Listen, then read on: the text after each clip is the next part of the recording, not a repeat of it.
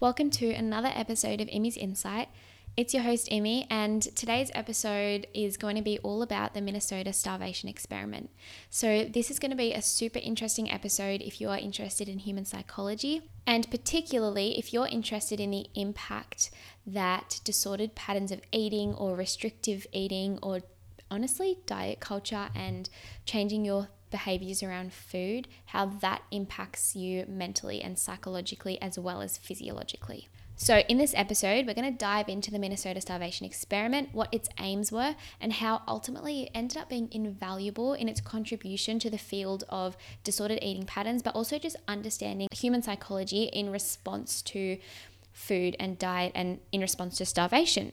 All right, so let's start with a bit of a background on what the Minnesota starvation experiment was, when it happened, and what the aims of the experiment were, and then what we ultimately ended up achieving from this experiment, what we found out.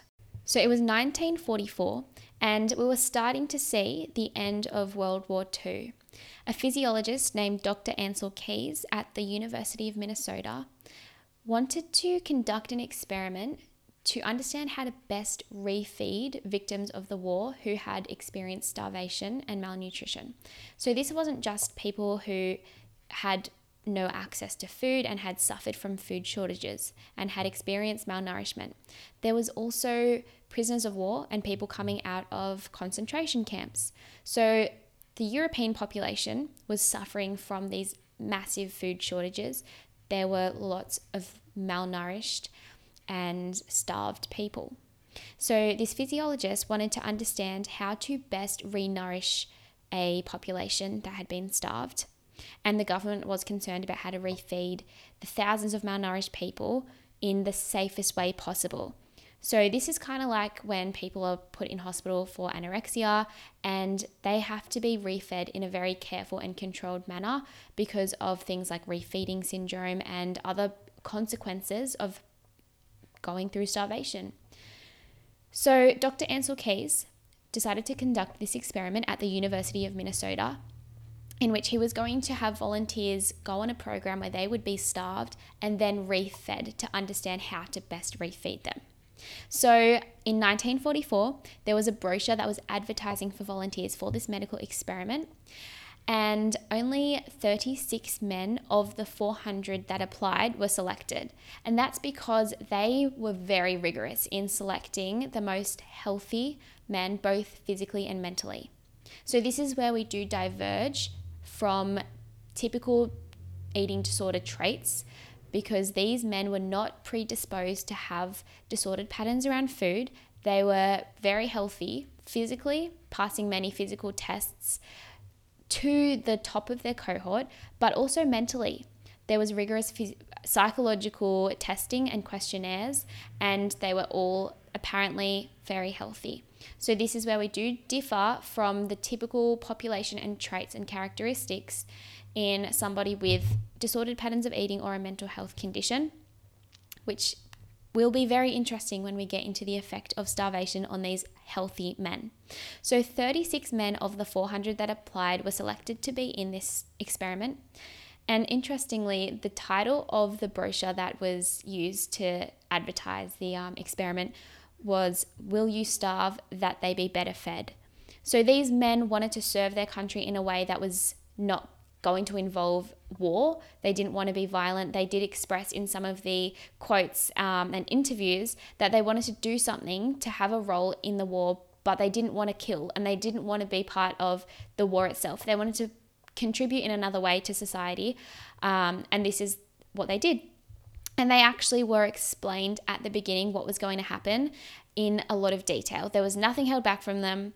They were told that they could not be assured if there would be no permanent damage, and they were told it was going to be really uncomfortable and it was not going to be easy, and that they did not know the long-term effects. So they knew that they were getting themselves into a rough situation. So that was the idea behind the experiment. That was the aim of it. However, the results took too long to come out to actually help the refeeding of the victims of World War II.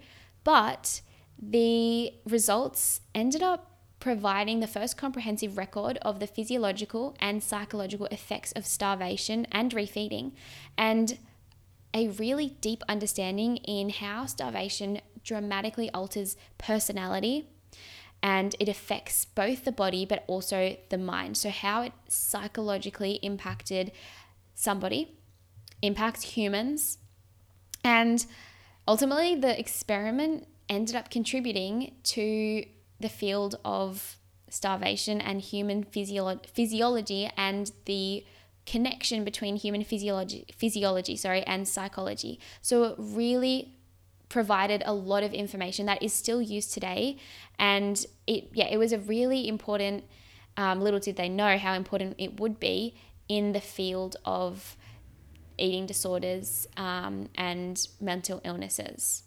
All right, so we're going to dive into now the actual experiment and the study, so the procedure of it, what the program consisted of, and interestingly, both the effects of it, but also some first-hand encounters that these men experienced, which will draw lots of interesting ties to eating disorders. But the most interesting thing is how psychologically impacted these men were from being on this starvation diet. So the program consisted of 3 stages, and the initial 3 months was kind of a bit of a baseline 3 months. The diets for all the men were standardized. They took body measurements for all the participants and took some psychological tests. During this period, the men were basically eating to maintain their weight and just have a normal diet. Following this initial 3 months, they then experienced the 6-month semi-starvation period, which started at the beginning of 1945. And in this period of starvation, they did follow a diet similar to war-ridden countries, so trying to emulate that starvation experienced by sufferers of the war. Now, I'm not 100% sure what the exact calorie target was, because I do have 2 papers that I'm specifically looking at. I'll put the citations in the show notes below. One of them, and the majority of the papers I did look at, have the calorie target for starvation in this experiment listed as 1,500 calories. Some are slightly more. One was 1,800 calories. So let that sink in. That just goes to show 1,500 calories is a starvation diet. It is what war-torn countries had. It is what caused near death in these people. So 1,500 calories, you might think, oh, what the heck? That doesn't seem like that's what people post on Instagram. That is a starvation diet. And it's wild because I've seen 1,200 calorie diets be promoted. And that just goes to show how disordered some of the diet culture messages out there is. And that's why I think talking about topics like this will be interesting for a majority of the population, because even if majority of the population haven't experienced an eating disorder, which sadly it is extremely common, so many people have, a lot of people have experienced disordered patterns of thinking or behaviors around food, not necessarily from a diagnosed eating disorder, but just because of our society and our culture and how ingrained and important the pattern of eating is for a human being. It is an evolutionary response. So that's why, I guess, messing up that evolutionary response and being affected by diet culture really messes up psychologically a person. And that's what this experiment is a really good example to use to address that and to dive into it. So this 1,500 calorie diet achieved a 25% decrease in body weight, so a huge decrease in body weight. And remember, these men were healthy when they were selected. They weren't overweight. They didn't have this weight to lose, so they were obviously losing a lot of favorable body tissue, as in muscle mass, as in bone tissue. Going on an intense diet like this is not healthy for favorable body weight loss. So they lost body weight, but it doesn't mean they lost body fat. Of course they would have lost body fat, but they would have also lost muscle protein, muscle mass. They would have lost body tissue. On top of that, during this time, they did have physical activity prescribed to increase their energy expenditure. However, it wasn't extremely intense. It was treadmill walking, but that just again goes to show how much you burn by being active. So the participants were expected to walk 22 miles a week, which is only 35 kilometers per week, which over the course of a week, I'm sure most people listening to this do that in everyday life. And they needed to expend 3,000 calories a day. So they're expending over 3,000 calories a day, yet they're only eating half of that amount. So they're in a huge deficit. So just a side note, please don't listen to messages that say 1,500 calories, or honestly, anything below 2,000 calories is normal, because it is very unhealthy and it is starving. Moving on. So that was the first 3 and then the next 6 months. The last 3 months was a period of refeeding, and there was actually one of 4 different diets. So the men were prescribed to one of the 4 different groups to see what different diets would be helping with refeeding. Interestingly, a bit of a side note, they had one of the groups that did include vitamin supplementation because it was believed it would accelerate their improvement in their nourishment and their health, but this actually was found not to be the case. And another thing was protein. The content of protein in the diet didn't have any effect either. It was literally just calories that proved to be the determinant in improving their health outcomes. Literally just the amount of calories they ate was important. It didn't matter where it came from, what it was made up of, they just needed to be fed. So that's just interesting to note when you're recovering from being malnourished or anorexia or just starvation.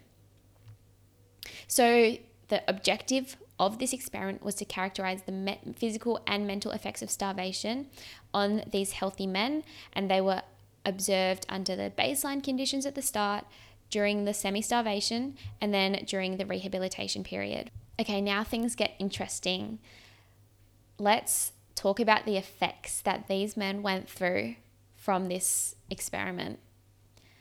So, physiological effects, this one's a bit of a given. So we'll run through these, but what I really want to get into is the psychological effects and how this really ties so well into anybody who's been through any type of eating disorder or even just disordered pattern of behavior around food or starvation itself. So physical effects were pretty similar to any starvation or anyone who's been through disordered eating or lost lots of weight. So a lot of symptoms similar to those of anorexia nervosa. So these include weakness, just a lot of weakness, a decreased heart rate, being cold all the time, swollen joints, hair loss, dizziness, constipation, basically a whole lot of physiological effects which are a response to starvation. It's your body systems shutting down, turning off things that aren't essential to sustaining life. For example, keeping you warm. Your body doesn't want to thermoregulate because that uses energy. So you're cold all the time. Your body is not trying to keep homeostasis in warmth. It's just trying to keep your heart beating, keep you alive.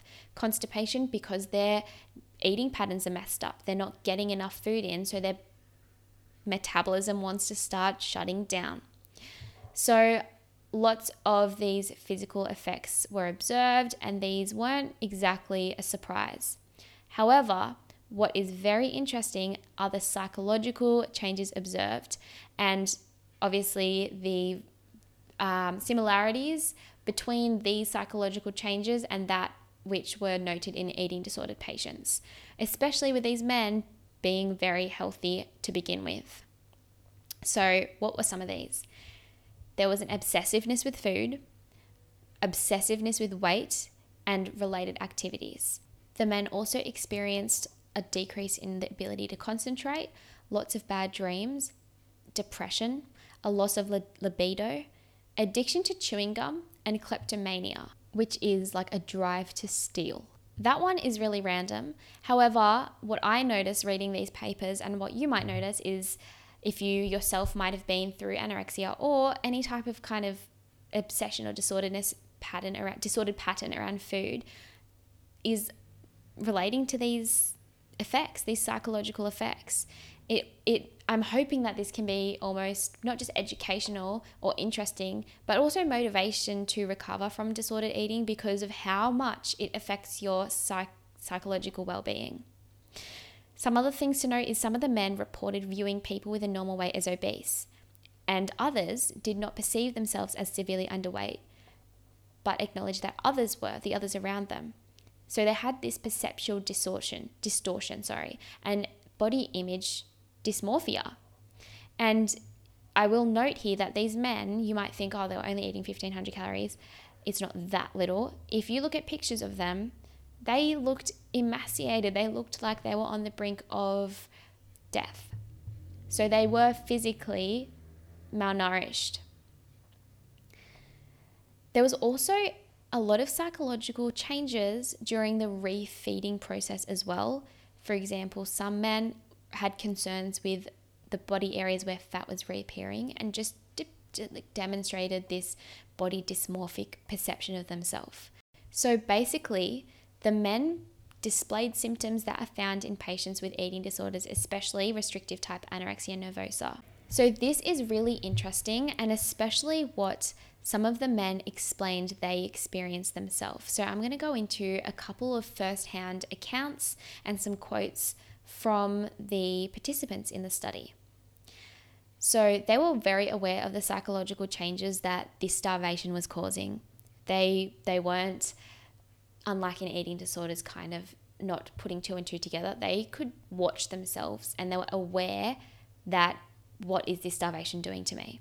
So one of the men said that food became the one central and only thing really in one's life. And life's pretty dull if that's the only thing. Another explains that it changed our personalities. We were always apologizing to each other for something we didn't mean to do. We had periods of elation, periods of deep depression, and our difficult traits came to surface. Reading these papers honestly made me kind of feel emotional because I just related to it so much, and it just made me think of the symptoms and the effects of my own experience with anorexia and an eating disorder, because I read it and I thought that literally hits the nail on the head. I know that exact feeling, and looking back, I can watch and see and reflect on that experience myself as well. And it really goes to show how awful that these mental illnesses really are, and how bad eating disorders are, both psychologically and physically. So continuing with these effects of starvation, it was noted that the enthusiasm of participants started to wane, and men became increasingly irritable and impatient with one another. And they just really suffered from that effect of limited food. This really not reminds me, but I was thinking about this today because I'd been planning on recording this podcast episode, and I had work this morning, and I obviously work as a PT, or I shouldn't say obviously because you might not know. So I work as a personal trainer, and some of the ladies in the class I was running today were talking about how they went to this other trainer who had put them on this extremely low calorie diet, and they were just moody and hangry in air quotes all the time. And I literally was like, oh my Lord, I'm going home and recording this podcast episode today. And wow, it's so messed up on your physical and psychological well-being to starve. Remember, a 1,500 calorie diet is probably sufficient for a 5-year-old potentially, not a grown man, not a grown woman, not an active human. So continuing with these very interesting reflections and interviews from the participants themselves, another man, he quoted, remembering that he was noticing what's wrong with everybody else, even your best friends. Their idiosyncrasies became... I'm so sorry how I said that. The idiosyncrasies became great big deals. Little things that wouldn't bother me before or after would make me really upset. Another noted, we were impatient waiting in line if we had to, and we'd get disturbed with each other's eating habits at times. I remember going to a friend at night and apologizing, saying, oh, I was terrible today, and, let's go to sleep with other thoughts in our mind. We became, in a sense, more introverted. We had less energy. I knew where all the elevators were in the buildings. The men reported decreased tolerance for cold temps, as we talked about, that inability to thermoregulate because your body doesn't want to do things that aren't essential to survival. And often the men requested additional blankets, even if it was the middle of summer. Relatable, again, being freezing cold and so uncomfortably cold and unbearably cold all the time. So they experienced extreme tiredness, dizziness, muscle soreness, hair loss, reduced coordination and concentration, and sometimes ringing in their ears even. Some of them were forced to withdraw from their university classes, so they were allowed to take classes while being part of the study. And they had to withdraw because they just could not concentrate anymore, and they just did not have the energy or the motivation. They were just apathetic, done with life. So the most, I would say, interesting but also kind of expected effect was that food became an obsession for the participants. One participant remembers the often complex processes that men developed for eating the little food that was provided, because eating became like a ritual, he quotes. So some people diluted their food with water to make it feel like it was more. Wow, this just reminds me of like YouTubers that are like, hacks to lose weight, volume eating. Oh my gosh. He goes on to say that some people would take each little bite and hold it in their mouth for a long time to savor it, so that eating could take a long time. And there was another man who actually collected cookbooks, actually one of several men who collected cookbooks and recipes, and owned nearly 100 by the time the experiment was over. Another recalled the frustration of constantly thinking about food. He quotes, "I don't know many other things in my life that I looked forward to being over with any more than this experiment. And it wasn't so much because of the physical discomfort, but because it made food the most important thing in one's life. Food became the one central and only thing really in one's life. And life is pretty dull if that's the only thing. I mean, if you went to a movie, you weren't particularly interested in the love scenes, but you noticed every time they ate and what they ate." This is so significantly similar to having an eating disorder. It's just wild. It really does show you that it is so linked to the starvation. The psychological place that you're in when you have an eating disorder is so linked to the malnourishment. So that's why sometimes they say, if you start eating again, I know it's scary and there's so many other things to overcome, but your mental health will improve just from nourishment. So many of the men agreed that nearly immediately after semi-starvation began, that they lost all interest in women and dating. So one quotes, "I can tell you the sex drive disappeared. There was none." Again, another really common trait of disordered eating. When your body has no energy, it's not worried about procreating. It just wants to be able to survive. So I'm going to read out another quote. There was actually one of the two papers that I was kind of focusing on because there's so many. One of the two was really interesting. It was a reflection many, many, many years later. Actually, let me have a look up when it was. It was published in 2005. So that's almost 60 years after the Minnesota experiment. So 19 of the 36 original participants were still alive, and 18 of these were interviewed for this oral history project. So there's a lot of really interesting reflections from these men. One of the men recalls a really significant moment in the experiment for him, which was related to the emotional reaction that his physical weakness and exhaustion caused, so the psychological effect of his starvation. So this is what he says. "I was walking along with my buddy. It was deep into the semi-starvation and we were tired. We would look for driveways when we got to a cross street so we wouldn't have to walk up one step to get from the road to the sidewalk. We were tired and weak. And so we were standing at a corner waiting for a light or something, and a kid came along on a bicycle, and he was really moving, pumping away. And I looked at him and said, 'Wow, look at that boy, he's really whizzing.' And then I said to myself, I know where he's going. He's going home for supper, and I'm not. And then for a very brief, I hope it was brief moment, I suddenly hated that boy. I hate at this point to tell you this because it doesn't speak very well of me. But I remember with horror that I could feel such a thing. So utterly irrational, but there it was. And you ask an experience that I remember, I sure remember that. That was rough." It's really interesting that he can reflect, and in that moment of feeling that hatred, he can reflect, why am I feeling like this? He was ashamed for feeling that way, and he knew it was wrong, and he knew it wasn't normal and it wasn't him, but he could reflect, and he was aware that he felt that way. He was aware that the starvation was psychologically affecting his personality and his mental well-being. So a couple of volunteers were actually excused from the experiment, so their results weren't included because, interestingly, one ate huge amounts of gum and admitted to eating scraps of food from garbage cans. That is what the starvation drove him to do, especially for such a significant period of time. Some suffered severe psychological distress during the starvation period that they actually had to stay in psychiatric wards at the university hospital.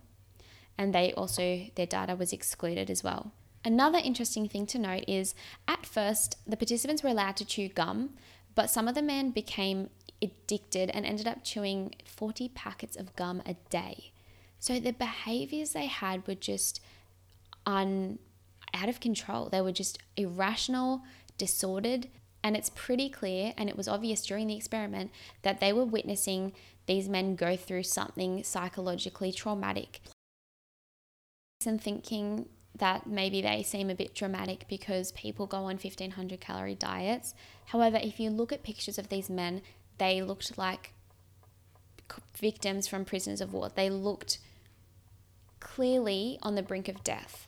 So it just goes to show what truly, if it's in a really strict environment, what 1,500 calories really does to you, and that it's not sustainable. So yes, you might go a day with eating 1,500 calories or more than that, and either it will eventually, if you keep doing that, lead to hospitalization or ultimately death if it goes on forever. Or in many cases, it just leads to patterns of binge eating disorder, because in response to restriction, your body has an evolutionary drive to want you to eat, which will result in both physical drives to eat, like insane hunger, insatiability, so extreme hunger, you might call that, but also mental hunger, the inability to not be able to stop thinking about food, which in this example is very, very evident. And you might be listening to this and agreeing and relating. So I didn't note this in my notes, but I remember reading in one of the papers, one of the men walked past a bakery and was like so overwhelmed by the smell he went and bought all these donuts, and then he didn't allow himself to eat any because he was on that starvation diet. So he just like gave it out to all the children in the street. Something that was just like, I don't know why I just remembered that. I didn't note it down, but it just like, I don't know, it painted a vivid picture in my head for me. I just imagine like a 1940s, like freaking cobbled street with like kids playing on like wooden bikes and stuff. It's probably like so inaccurate, and like it's all like low-key in black and white. And the man like is like so skinny and he smells bakery and like goes in, and anyway, I don't know why I'm explaining my imagination, the picture I painted of that, but that happened. That really did happen. So let's talk a little bit about the rehabilitation period and the results, because it is very interesting to note that there was lots of disordered behaviors during the rehabilitation period. So, at a conference in 1945 in Chicago, Dr. Ancel Keys, who was the physiologist who ran this experiment, this was his brainchild, he noted that enough food must be supplied to allow tissues destroyed during starvation to be rebuilt. He goes on to say that our experiments have shown that in an adult man, no appreciable rehabilitation can take place on a diet of 2,000 calories a day. The proper level is more like 4,000 calories daily for some months. The character of the rehabilitation diet is important also, but unless calories are abundant, then extra protein, vitamins and minerals are of little value. So again, this just goes to show that after starvation, you need to eat so much food to restore all the damage that your body has gone through, and that all that matters is calories. It doesn't matter where it comes from. It is just getting the energy into your body. So this paper goes on to say that Keys also stressed the dramatic effect that starvation had on mental attitude and personality. So he argued that democracy and nation building would not be possible in a population that didn't have access to sufficient food. So ultimately what he was saying is post-war, to rebuild all the nations and society again, it's not going to happen when the population in that society is malnourished or starved, because they're all in a psychological distress. Some other things to note that were interesting is the disordered pattern of food that the participants experience upon refeeding. So when free access to food was restored again, many of the volunteers at first lost control over their eating. They didn't have a sense of society. They ate continuously. And again, that kind of goes back, it goes to show that you have an evolutionary drive that is psychological as well as physical. Your brain knows that food is important for survival. It doesn't want you to stop eating. You just didn't allow it food, and now it suddenly is allowed free access. It's going to say, don't stop, don't stop. So again, why even in a healthy individual, as in a mentally healthy individual, any type of extremely restrictive diet. So if a client says to me they want to lose weight, then it needs to be so slight of a deficit that it's sustainable. If they go on a really drastic deficit, then the evolutionary response is that their brain is going to say, go on a binge, eat, because you need to get those stores back, because that is, survival. That's just an evolutionary drive. So another thing to note is that often they would eat continuously and not stop, even when they felt full. Some of the participants always had to carry food with them. They couldn't go anywhere without carrying food with them. 6 of them reported binging, so that's 32% of them. 2 vomited, and that wasn't on purpose. It was just because of refeeding. And it was very similar to a lot of anorexic patients, a course that is shown where they might progress to purgative type of anorexia or even bulimia over the years. But basically the sense of satiety and their hunger recognition became distorted. They did note though that there was no loss in intellectual ability or in memory or in logic. All of the psychological changes were just in response to that starvation. So it wasn't anything to do with their own intelligence or cognitive ability. So that just really goes to show the profound impact that starvation has on humans, not just physiologically, but psychologically. So ultimately, the results of this study and this experiment, it went on to be really invaluable in the field of human psychology, especially in relation to disordered patterns of behavior around food and disordered thoughts around food, but also just eating disorders in general. And yeah, I really wanted to share this because I think it's so relevant, not just to people suffering from eating disorders, but just anybody alive in this diet culture driven society, because it just goes to show how messed up some of the diet culture messages out there are, promoting these semi-starvation diets and how it's so dangerous for your mental well-being as well as your physical well-being, and not just during it, but after.